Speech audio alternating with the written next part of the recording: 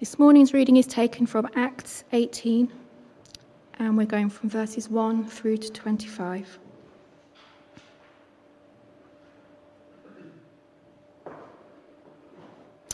After this, Paul left Athens and went to Corinth. There he met a Jew named Aquila, a native of Pontus, who had recently come from Italy with his wife Priscilla, because Claudius had ordered all Jews to leave Rome. Paul went to see them, and because he was a tent maker, as they were, he stayed and worked with them. Every Sabbath he reasoned in the synagogue, trying to persuade Jews and Greeks. When Silas and Timothy came from Macedonia, Paul devoted himself exclusively to preaching, testifying to the Jews that Jesus was the Messiah. But when they opposed Paul and became abusive, he shook out his clothes in protest and said to them, "Your blood be on your own heads. I am innocent of it. From now on, I will go to the Gentiles." Then Paul left the synagogue and went next door to the house of Titius Justus, a worshipper of God. Crispus, the synagogue leader, and his entire household believed in the Lord, and many of the Corinthians who heard Paul believed and were baptized. One night, the Lord spoke to Paul in a vision. "Do not be afraid. Keep on speaking. Do not be silent, for I am with you, and no one is going to attack you and harm you, because I have many people in this city." So Paul stayed in Corinth for 1.5 years, teaching them the word of God. While Gallio was proconsul in Achaia, the Jews of Corinth made a united attack on Paul and brought him to the place of judgment. "This man," they charged, "is persuading the people to worship God in ways contrary to the law." Just as Paul was about to speak, Gallio said to them, "If you Jews were making a complaint about some misdemeanor or serious crime, it would be reasonable for me to listen to you. But since it involves questions about words and names and your own law, settle the matter yourselves. I will not be a judge of such things." So he drove them off.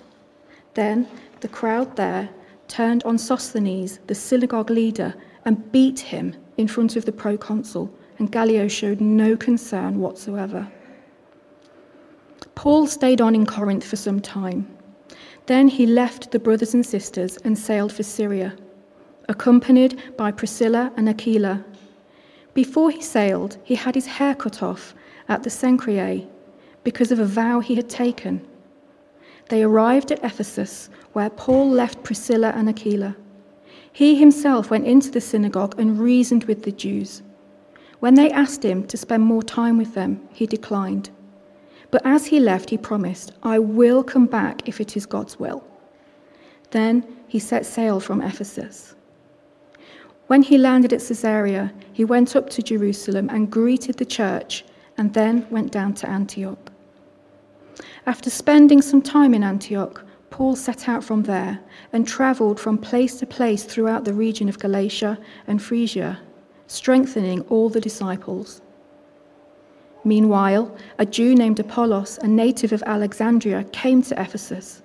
He was a learned man with a thorough knowledge of the scriptures.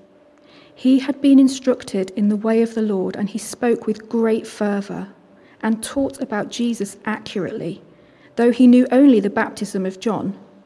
He began to speak boldly in the synagogue. When Priscilla and Aquila heard him, they invited him to their home and explained to him the way of God more adequately. When Apollos wanted to go to Achaia, the brothers and sisters encouraged him and wrote to the disciples there to welcome him. When he arrived, he was a great help to those who by grace had believed, for he vigorously refuted his Jewish opponents in public debate, proving from the scriptures that Jesus was the Messiah. This is the word of the Lord.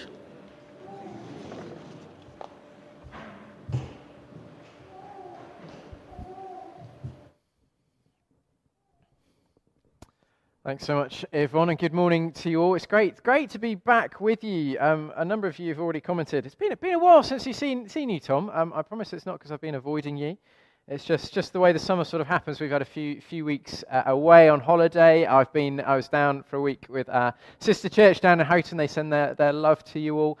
And I've just been a bit less around this summer. Many of you will know that very sadly, quite suddenly, Emily's mum died earlier in the summer. So we've been kind of navigating that. So it's, for me, to be back in the book of Acts, it's actually really helpful.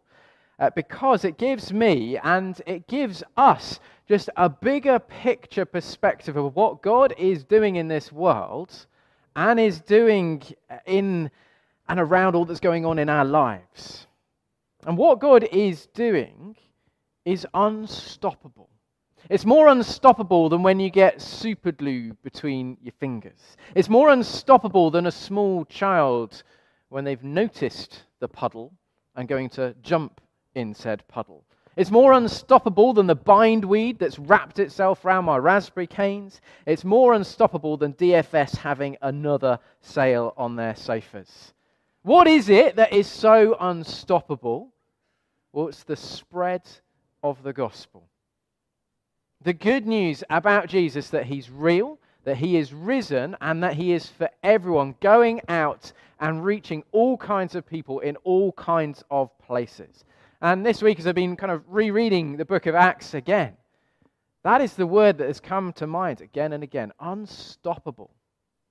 Again and again and again, we hear how the message that Jesus is alive goes out. And again and again and again, we hear this drumbeat, this heartbeat of the book of Acts, that many believed, that the number of disciples increased. We have it in our passage in verse 8, don't we? We find Crispus, a synagogue leader. His entire household believed in the Lord, and many of the Corinthians who heard Paul believed and were baptized. Isn't that brilliant? Isn't that exciting? And yet, if you're anything like me, it kind of feels like Acts is here, and, well, we're several steps away from that. Doesn't necessarily feel like our experience, does it? If I were to ask you, and feel free to shout out at this point, where the gospel is spreading in the world, where comes to mind? What places? What countries? China, yes. Anyone know the fastest growing church in the world, what country that's in? It's Iran. It's Iran. And this one will make you sit up, because it made me sit up. Second fastest growing church, the country with the second fastest growing church. Any ideas? Afghanistan. Yeah. Not because it's a massive church, it's a tiny church. It's tiny. But in the last few years, it has been growing rapidly.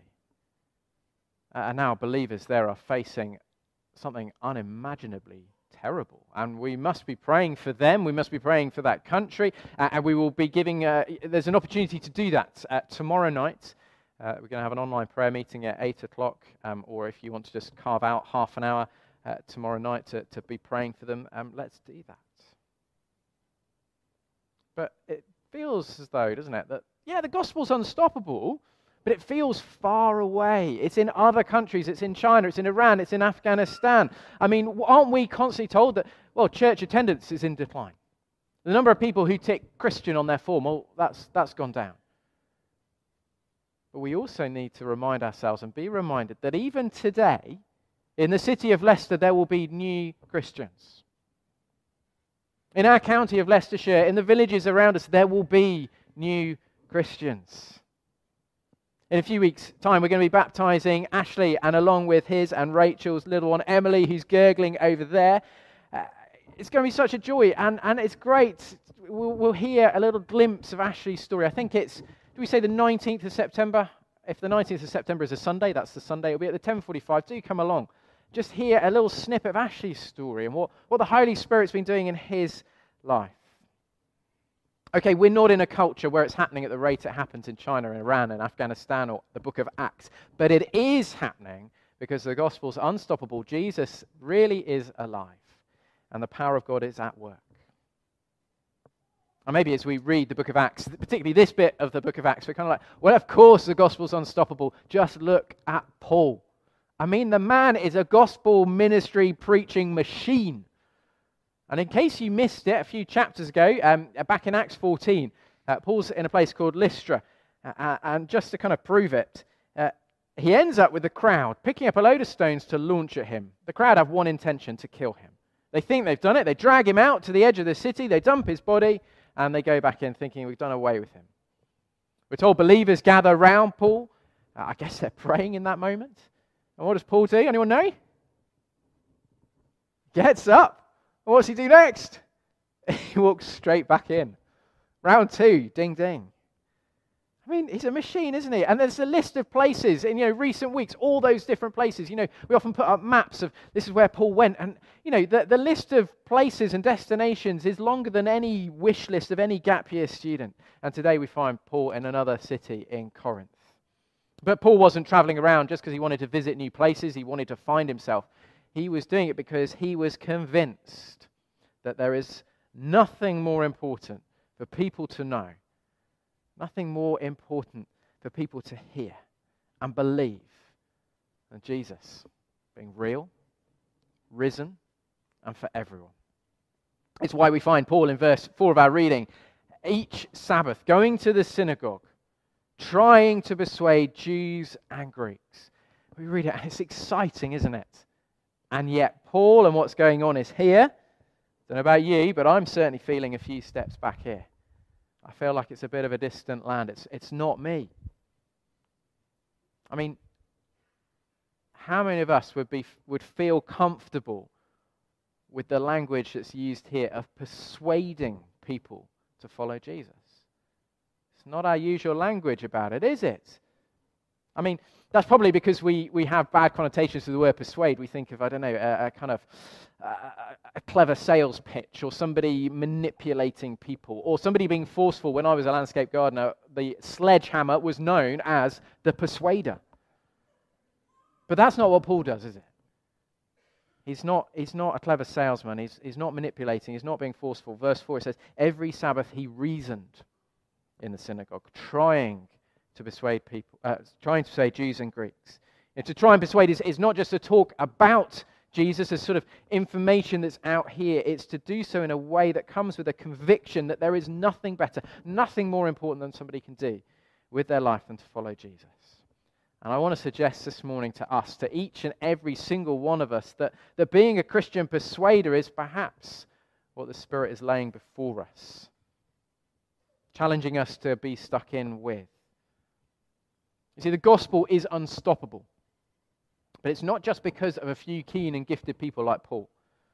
Because if you think Paul arrived in Corinth, but how did the gospel go out to the suburbs and to the villages?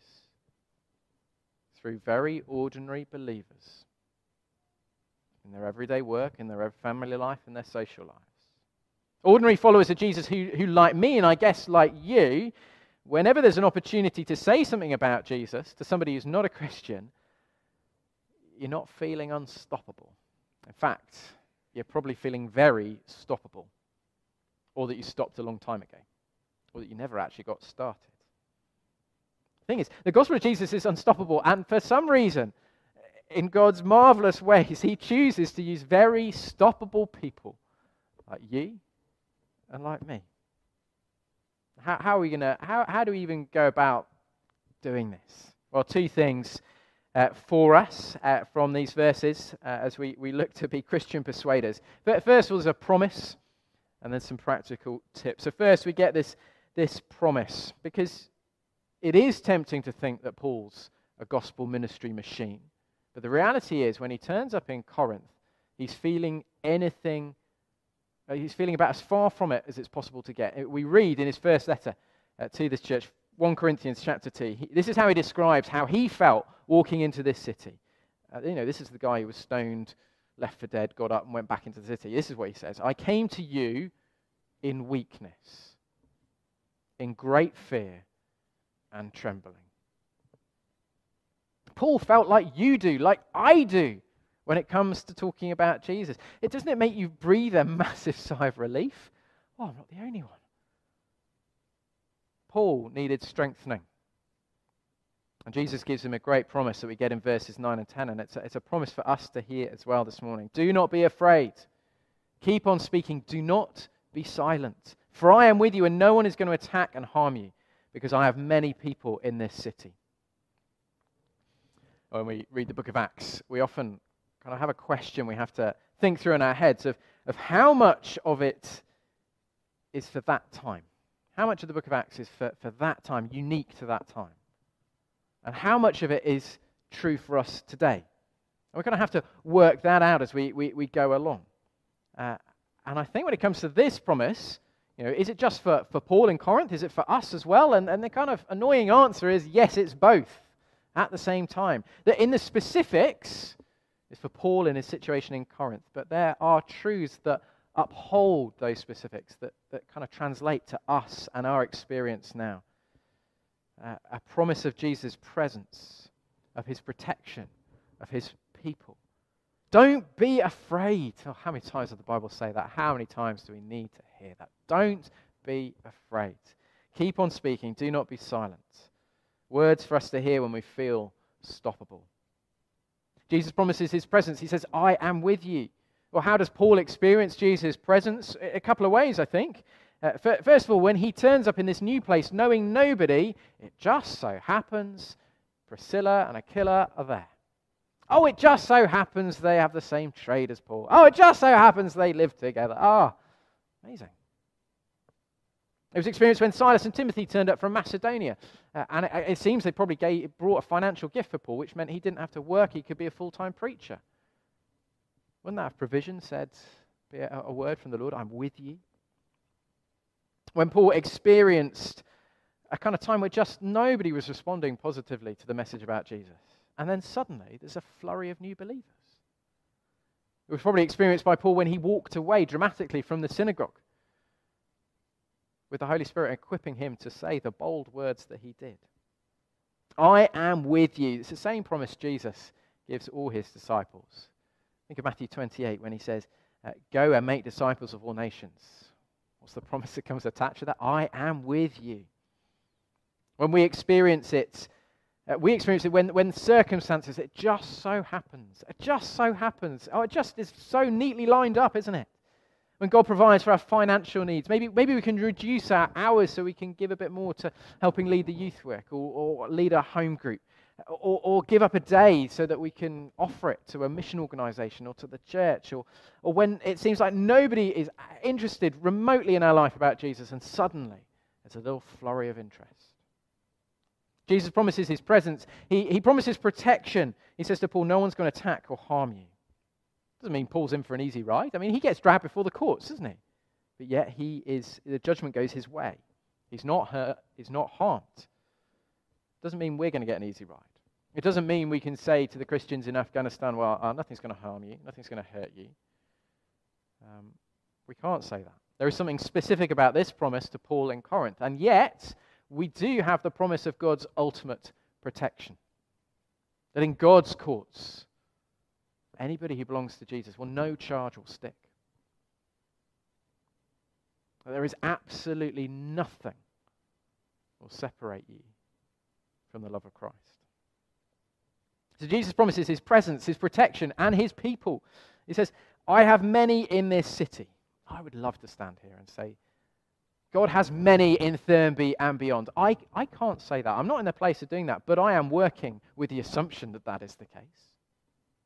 I am praying that that is the case. I'm hoping that is the case. And I think it's a safe bet. Why? Because we are here. God does not put us in our communities, the places we live and work and spend our time by accident. I think it's why God has led us to be reaching out to children and young people, to be involved with building the hub, to be supporting Matthew's work at pioneering in Netherhall, to be church planting in Thurmaston. We've got this amazing promise. Jesus' presence, his protection, his people. And it's very tempting at this point to kind of do the preacher thing and go, right then, off we go. Let's do some Christian persuasion. And I can hear it from here. It's the groan inside all of you going, oh, not another sermon that just goes, read your Bible more, pray more, tell more people about Jesus. It's unfair. So, along with the promise of Jesus, of his presence, his protection, his people, I think there are some helpful tips for us. 3 helpful things. of how to do this in our ordinary, everyday lives when we feel very stoppable. 3 practical tips for us to be asking the Holy Spirit to be living out in us. How do we make Jesus known? Well, firstly, do it with other people. Do it with others. In Acts 18, we meet Aquila, Priscilla, Silas, Timothy, Crispus, Apollos, and those are the ones who are named. See, the work of making Jesus known is not a solo thing. Because left to myself, I'm very stoppable. But the encouragement of others goes a heck of a long way.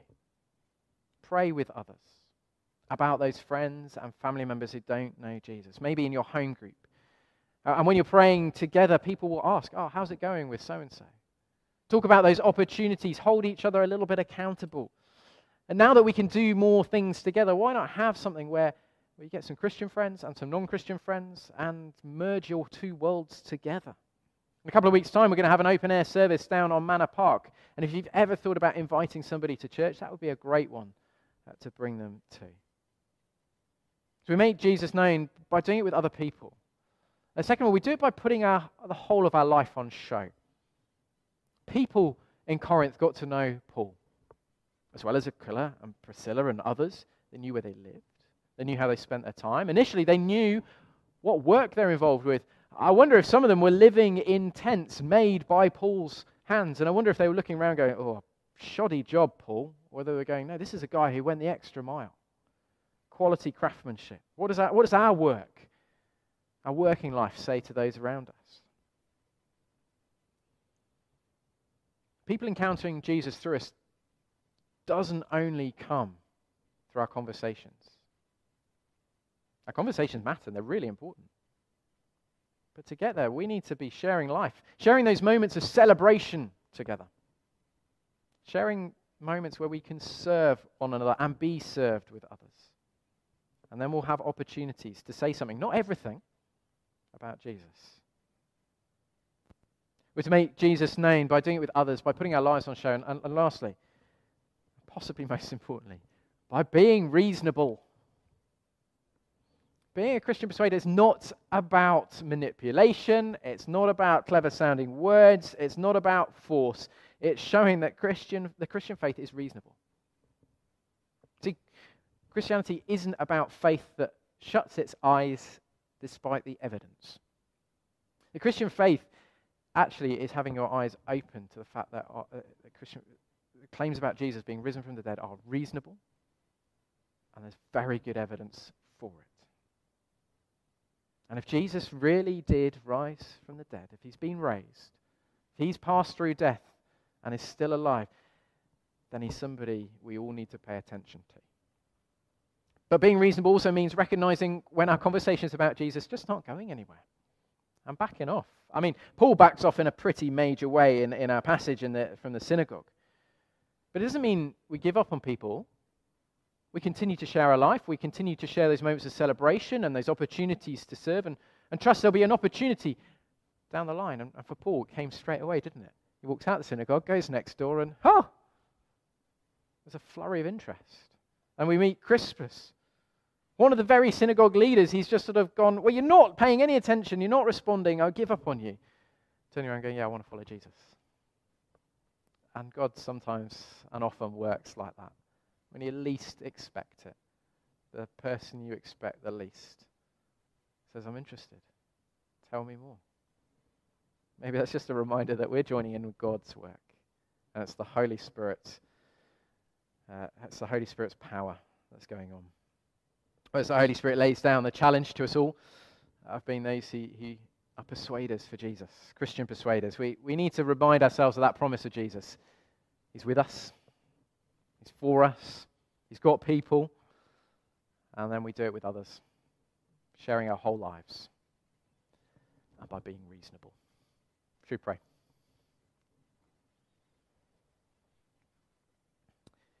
Heavenly Father, thank you for the book of Acts and just how exciting it is to read. And at times we're tempted to feel far away from it. But thank you, you are the same God. The message of Jesus is real and alive and for all is the same message today. And I pray when we feel weak, stumbling, stoppable, that we would again hear Jesus' promise of his presence and his protection and of his people. Would you help us together be making him known? Would you help us to share and show our lives with others? Would you help us to be reasonable? And would we see much fruit by the power of your Spirit? Amen.